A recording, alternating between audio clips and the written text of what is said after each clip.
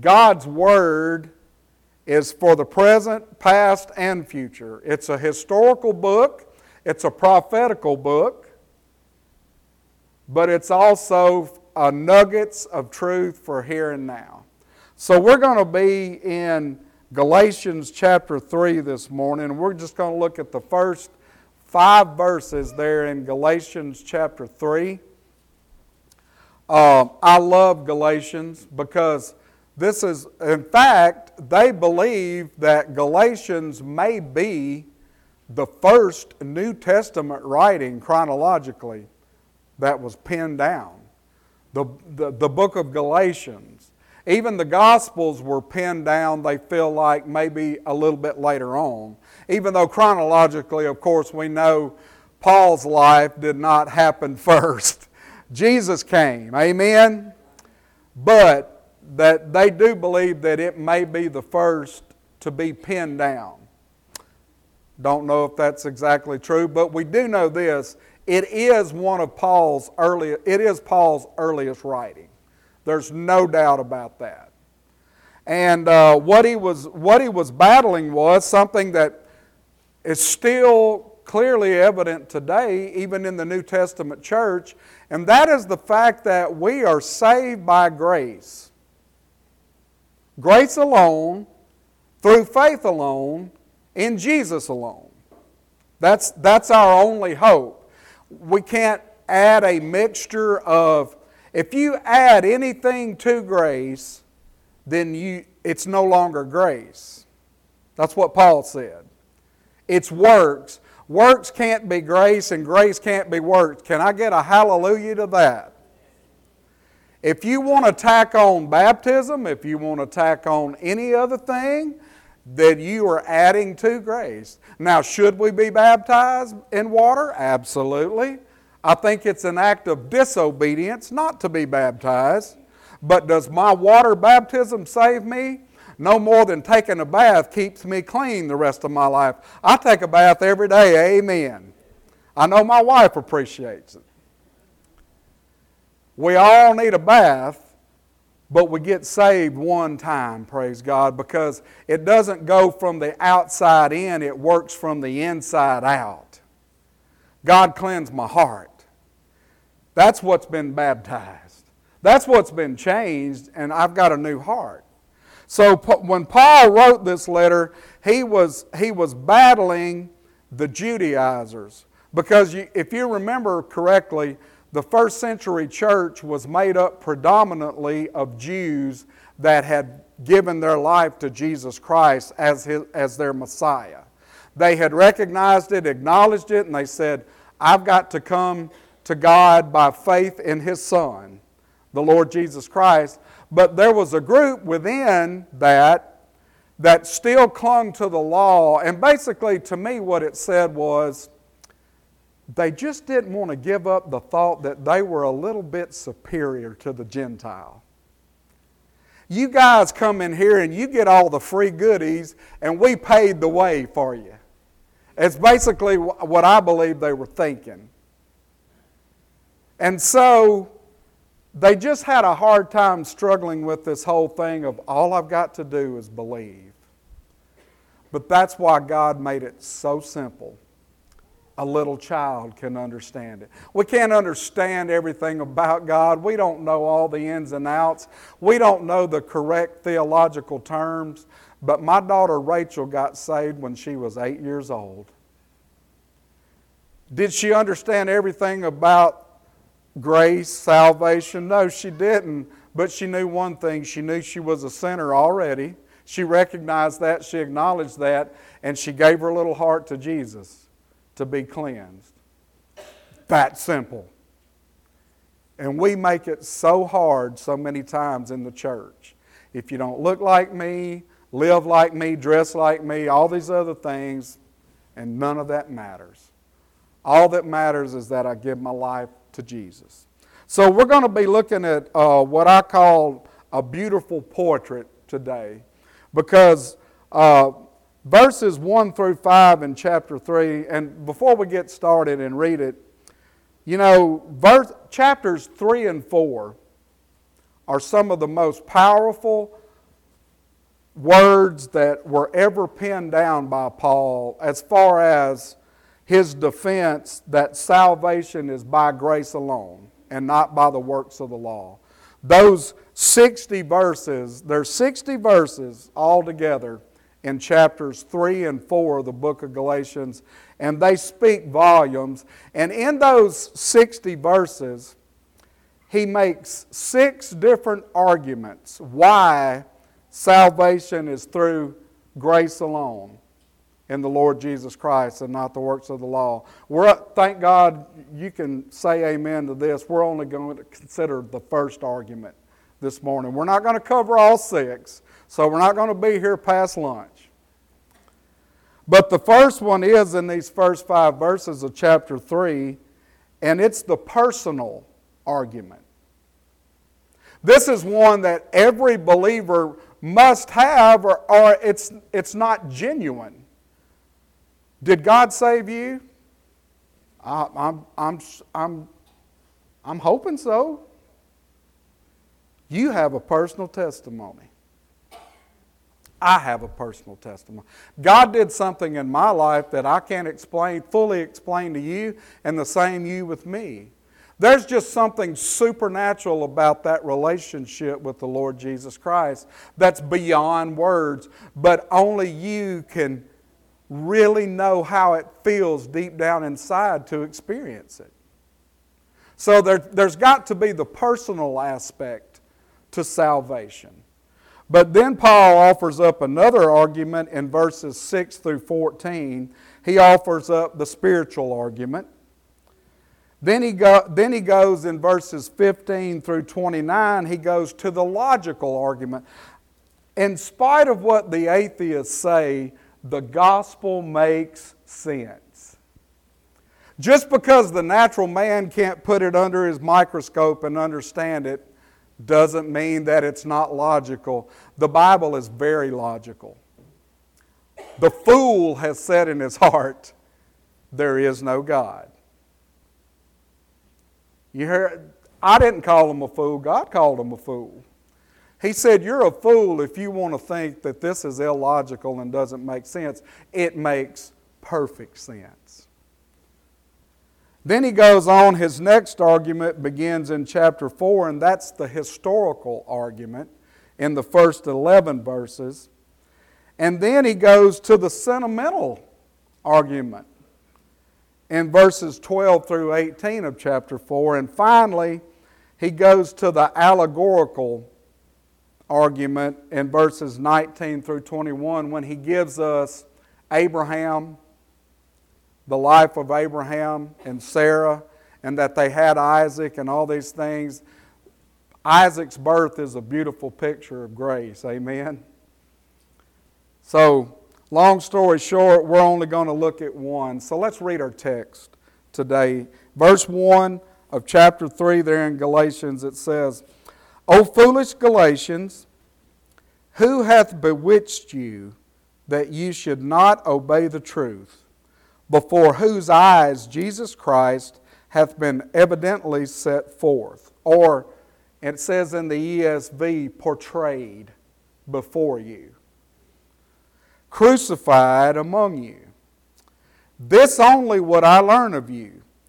Received ye the Spirit by the works of the law, or by the hearing of faith? Are you so foolish? Having begun in the Spirit, are you now made perfect by the flesh? Have you suffered so many things in vain, if it be yet in vain? He therefore that ministereth to you the Spirit, and worketh miracles among you, doeth he it by the works of the law, or by the hearing of faith? Let's pray together. Lord God, I pray that you would take your word and that it would be near and dear in our hearts, that God, we would drink it in, that we would taste of it and see that you're good. Lord God, we must experience the living word for ourselves. We can't get it through another man. We can't get it through another mediator. There is no other mediator. Lord Jesus, you are the mediator between God and man. And Lord God, we come to you, Father, only through your Son. by the conviction of the Holy Spirit. So God, I just ask your word to do what only it can do, and that God, you'll be glorified in us this day. I pray in your Son's name, the Holy Jesus. Amen. So, verse 4 is kind of the key to this whole thing about experiencing who God is, because it says, have you suffered so many things? Or another word would be, have you experienced so many things in vain? What he's saying there is that suffered there, that means passion. You've experienced something for yourself. The death of a loved one, what do you experience? You experience deep sorrow. You feel it in the depths of your soul. You've tasted it. When you got saved, the day you got saved, wasn't it good? Psalm 34 verse 8 says, "Oh, taste and see that the Lord is good. Blessed is the man who puts his trust in Him." My friend Homer Allison puts it this way, Jesus is delicious. Now that sounds kind of funny when you first hear it. Jesus is delicious. Are you a cannibal, Homer? No, he's not a cannibal. He has tasted and seen that the Lord is good. He has experienced the goodness of God in the very depths of his soul, and it transformed his life forevermore. See, part of Homer's testimony before God saved him, in fact, the day God saved him, you know what the last act in the flesh that Homer Allison did? He took a Glock 9mm and he put it in his mouth. And he was about to pull the trigger, and the Holy Spirit of God got a hold of his life and said, "Don't do it, Homer. I love you."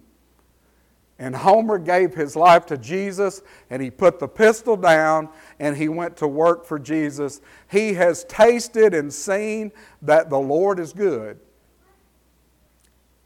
and that salvation is by grace, through faith, and that not of himself, it is a precious gift of God. So verse 4 is the key to the whole thing in this personal experience. But the first thing that we have in our personal experience is in verse 1. We actually get to see God the Son. Because he said, "Who has bewitched you?" And might I add, this is the only time that the English rendition of bewitched is used in all of the New Testament. That's the only time that this word is rendered that Greek word, and I can't remember it. I don't speak Greek. I'm not a Greek student. But that is the only time. In other words, who made a false representation of you, to you, of what the gospel really is? These Judaizers that put up this gospel of a mixture of law and grace, they did this. They made a they made a false representation of who Jesus really is. But he said, "Why did you not obey the truth? And before whose eyes Jesus Christ has been portrayed." That's what the word means. In the Old King James it says He has been evidently set forth. Basically, what Paul was saying was that himself and the other apostles, they had already given them a perfect, beautiful picture, a true picture, a genuine picture of Jesus himself. You and I have never laid physical eyes on our Lord, but I love that old hymn, "One of these days our faith will end in sight." We are going to get to see Him. There is coming a day when no heartache shall come, no more clouds in the sky, no more tears to dim the eye. All is peace forevermore on that happy golden shore. What a day, glorious day that will be. My faith's going to end in sight. I'm going to stand in His presence. Well, first I'm going to hit my face. And when I get up off my face, then I'm going to look in His face. And I'm going to be able to behold Him forevermore. That's the picture that we want to give to a lost and dying world. We don't want them to see us. We want them to see past us. We want them to see our Savior. And it's high time that the church quit giving a false representation to who He really is. If you don't line up with our list of do's and don'ts, none of your do's and don'ts matter. All that matters is I come to Him. I exchange all of my junk, my garbage, my sin, my filth, my shame, my guilt. I exchange all of that for His forgiveness, His love, His peace, His mercy, and His goodness. Isn't that a sweet exchange? That's something good that we can have in our life. So they saw God the Son, and how did they see Him? Crucified. He took our place. Crucified for our sins, but they also saw Him resurrected. Because you remember, even later on, Paul wasn't there the first go-round, but you know when he saw Jesus, he met Him on the road to Damascus, didn't he? The Lord shone that bright light down on him. It blinded him. But he heard a voice. Why are you persecuting me? You see, God always reveals Himself to you in the person of the resurrected Christ. Thank God I don't pick on my Catholic brothers and sisters. I love them. But I wish they'd take Him down. He's not there anymore. Get Him down. He's been set free. He's not even in the tomb anymore. He is living. So take Him down from the cross. Thank God the cross is said and done. Amen? And the tomb is empty. He has been resurrected, but He did something else for us. He ascended back to the Father on high. And He took the blood. I believe there's a mercy seat in heaven. The Bible says it. Not only is there a mercy seat, was there a mercy seat in the temple in Jerusalem, there's a mercy seat in heaven because everything down here was a shadow of everything up there. And I believe when He arrived in heaven after He ascended back to the Father, He sprinkled that blood on the altar and the Father said, "Have a seat, son. You finished it. You don't have to do it again. It's said, it's done, it's sealed forever." So He ascended back to the Father where He is our great high priest. He ever intercedes for His children. And this is the great part about it. He is coming again one day. And now we can debate and talk about eschatology all day long. I've got my views. You've got yours. You may be a pre-trib or none. Rapture person. I don't know where you are, but I do know this. Wherever it is, whenever it is, Jesus is physically returning to this earth. He's going to sit on His throne and He will rule for all of eternity. That is not debatable. Now you can debate about whether He's coming to get the church before the Great Tribulation. Even if you can debate me whether there's going to be a Great Tribulation. Some people deny the whole thing. You have your opinion. You're welcome to it. But there's one thing that you don't have the right to debate whether He's coming or not. He's coming. And what we need to do is just be ready. Amen? We need to be prepared as if it might be meeting Him today, because we might. And if He doesn't come before I die, I am going to get there through the doorway of death, right?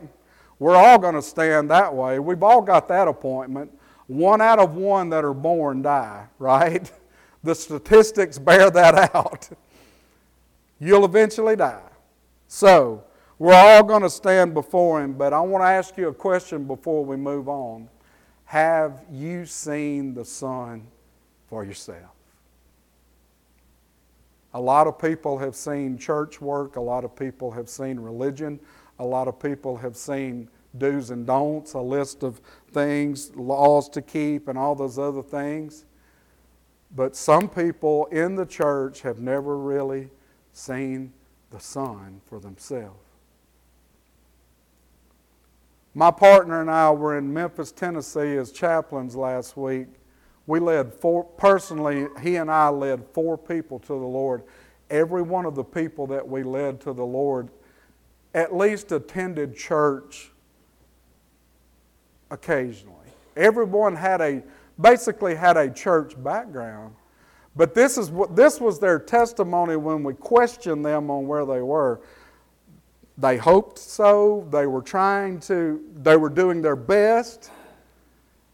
They tried to be good to people. They ran through all this laundry list, and then I would just take a simple tract that the Billy Graham Evangelistic Association gives us with these pretty neat little illustrations in them.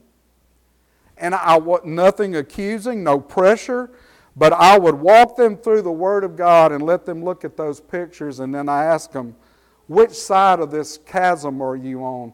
Are you still over here, or are you over here with Jesus? And they would all admit, I'm still over here. And I said, well, do you want to cross over today? And they were all like, yes, today. You see, they gave up religion because they saw the Son for the first time in their life. And it transformed everything. I remember the day I met Him. It transformed my life. I've never been the same. So I want you to be sure, and I believe you have, but have you seen the Son for yourself? But the next thing is they received God the Holy Spirit. He goes on to say in verse 2, I want to know this. Did you receive the Holy Spirit by the works of the law or by the hearing of faith? You see, the Holy Spirit is the one that convicts us that we're lost in the first place, right? Because people that don't really believe they're lost, why would they need to be saved? And a lot of people in America don't know they're lost. I mean, that's the stone cold truth. Satan has deceived them into believing that other people's sins are worse than theirs. Like we can compartmentalize sin, right? My son, I don't do what he did. He's Hitler compared to me. I'm doing good.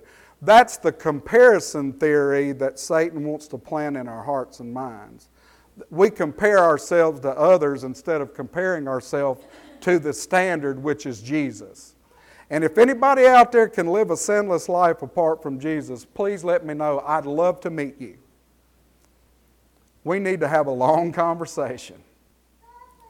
But you can't do it. So the Holy Spirit is the one that brings conviction, because He said, how did you receive the Holy Spirit? Didn't you receive it by hearing the Word of God? The Word of God, you hear it. Faith cometh by hearing, and hearing by the Word of God. But the Holy Spirit also does something else for us. When we do believe, then we are reborn. We're born into the Spirit of God. You and I had to have a new birth. And I got saved at 22. I was a grown man, but I was a spiritual babe in Christ because I was brand new. It was just like my grandson. Spiritually speaking, I was just as dependent as anybody out there. Now later on, I have matured, thank God. Amen? There's a lot of spiritual babies out there that are 60 and 70 years old in our churches. We need maturity. That's where I've been born.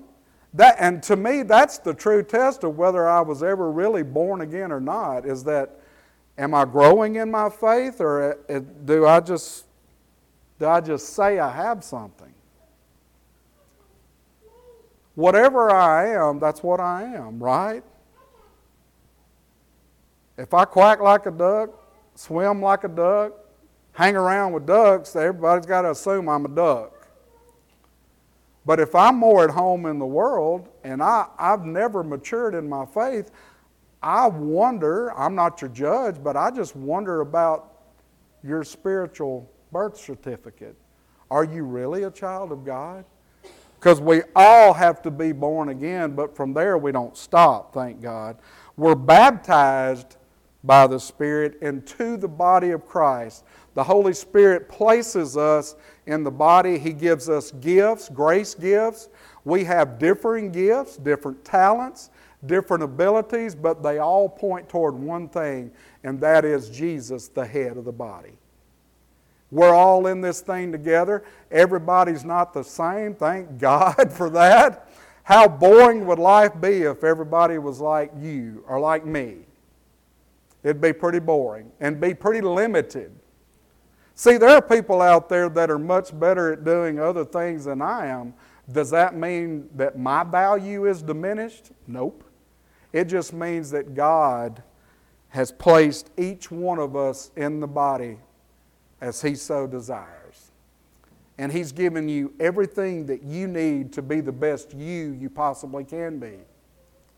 You're not in competition with me. I'm not in competition with you. We are here for the love of God and nothing else. So we've been baptized into the body, but we need to be filled and controlled by the Holy Spirit too, because we can grieve the Holy Spirit of God. Scripture says, grieve not the Holy Spirit. Don't grieve Him. We need to be a blessing to the Holy Spirit. Amen? We need to be someone that's sensitive to His voice. We need to be listening for the Holy Spirit. We need to let the Lord work in our lives. And you know what? The reason He doesn't speak to some Christians is because they're not really listening like they should. There's so much noise in the world.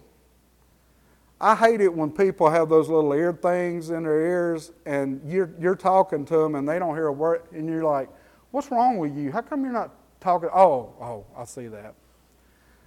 And something's going off in their head all the time. There's so many voices out there. You can't have a conversation with somebody because they're listening to something, they're focused on their phone screen, their attention is so drawn away. The Holy Spirit can't speak to me when I'm filled with other things. If I've got the world in my heart, there's no place for Him. I've got to shove all that out and let the Lord take up residence. Does He still love me when I'm all out there and distracted? Absolutely. But you know what's best for me? Is to let all that go and to let Him have my time. He's the one that makes me glad. He's the one who takes care of me, provides for my every need. Why would I want to? So we need to be filled with the Holy Spirit. So we received God, the Holy Spirit. We're born again into the body of Christ. And the last thing is we get to experience those miracles themselves from God the Father. It was a gift to us from God the Father. Look at verse 5 again. It says, He therefore that ministereth to you the Spirit, and worketh miracles among you, doeth He it by the works of the law, or by the hearing of faith.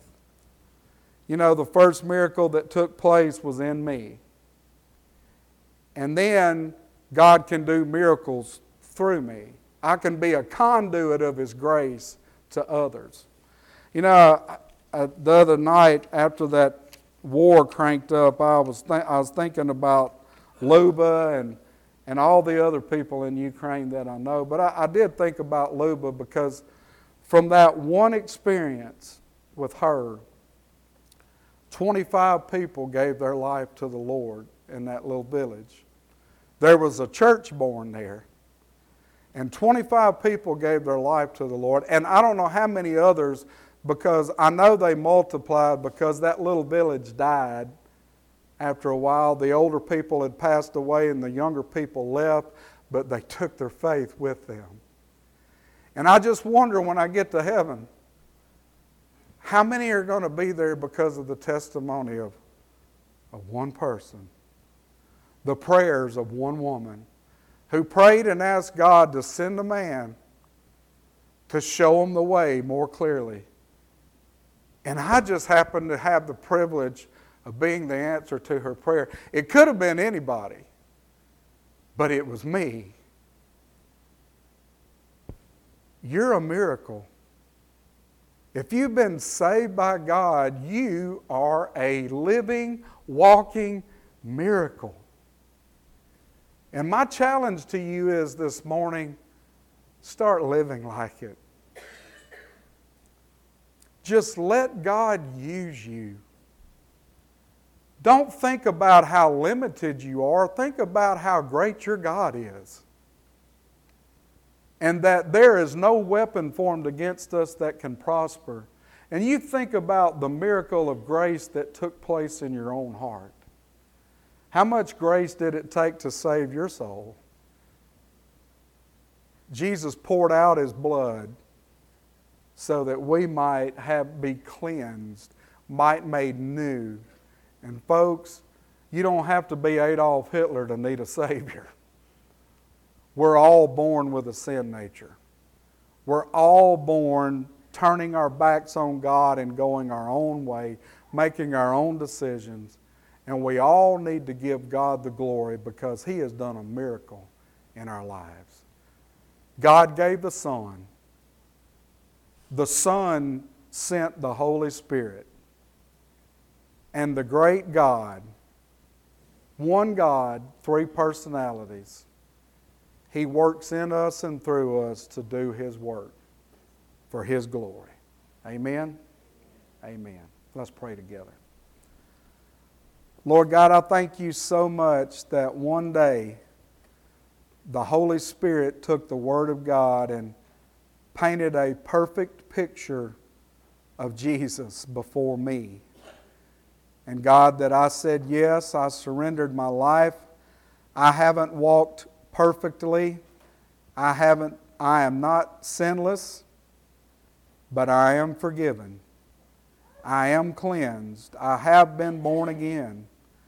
I am different from who I used to be, and that's all because of You.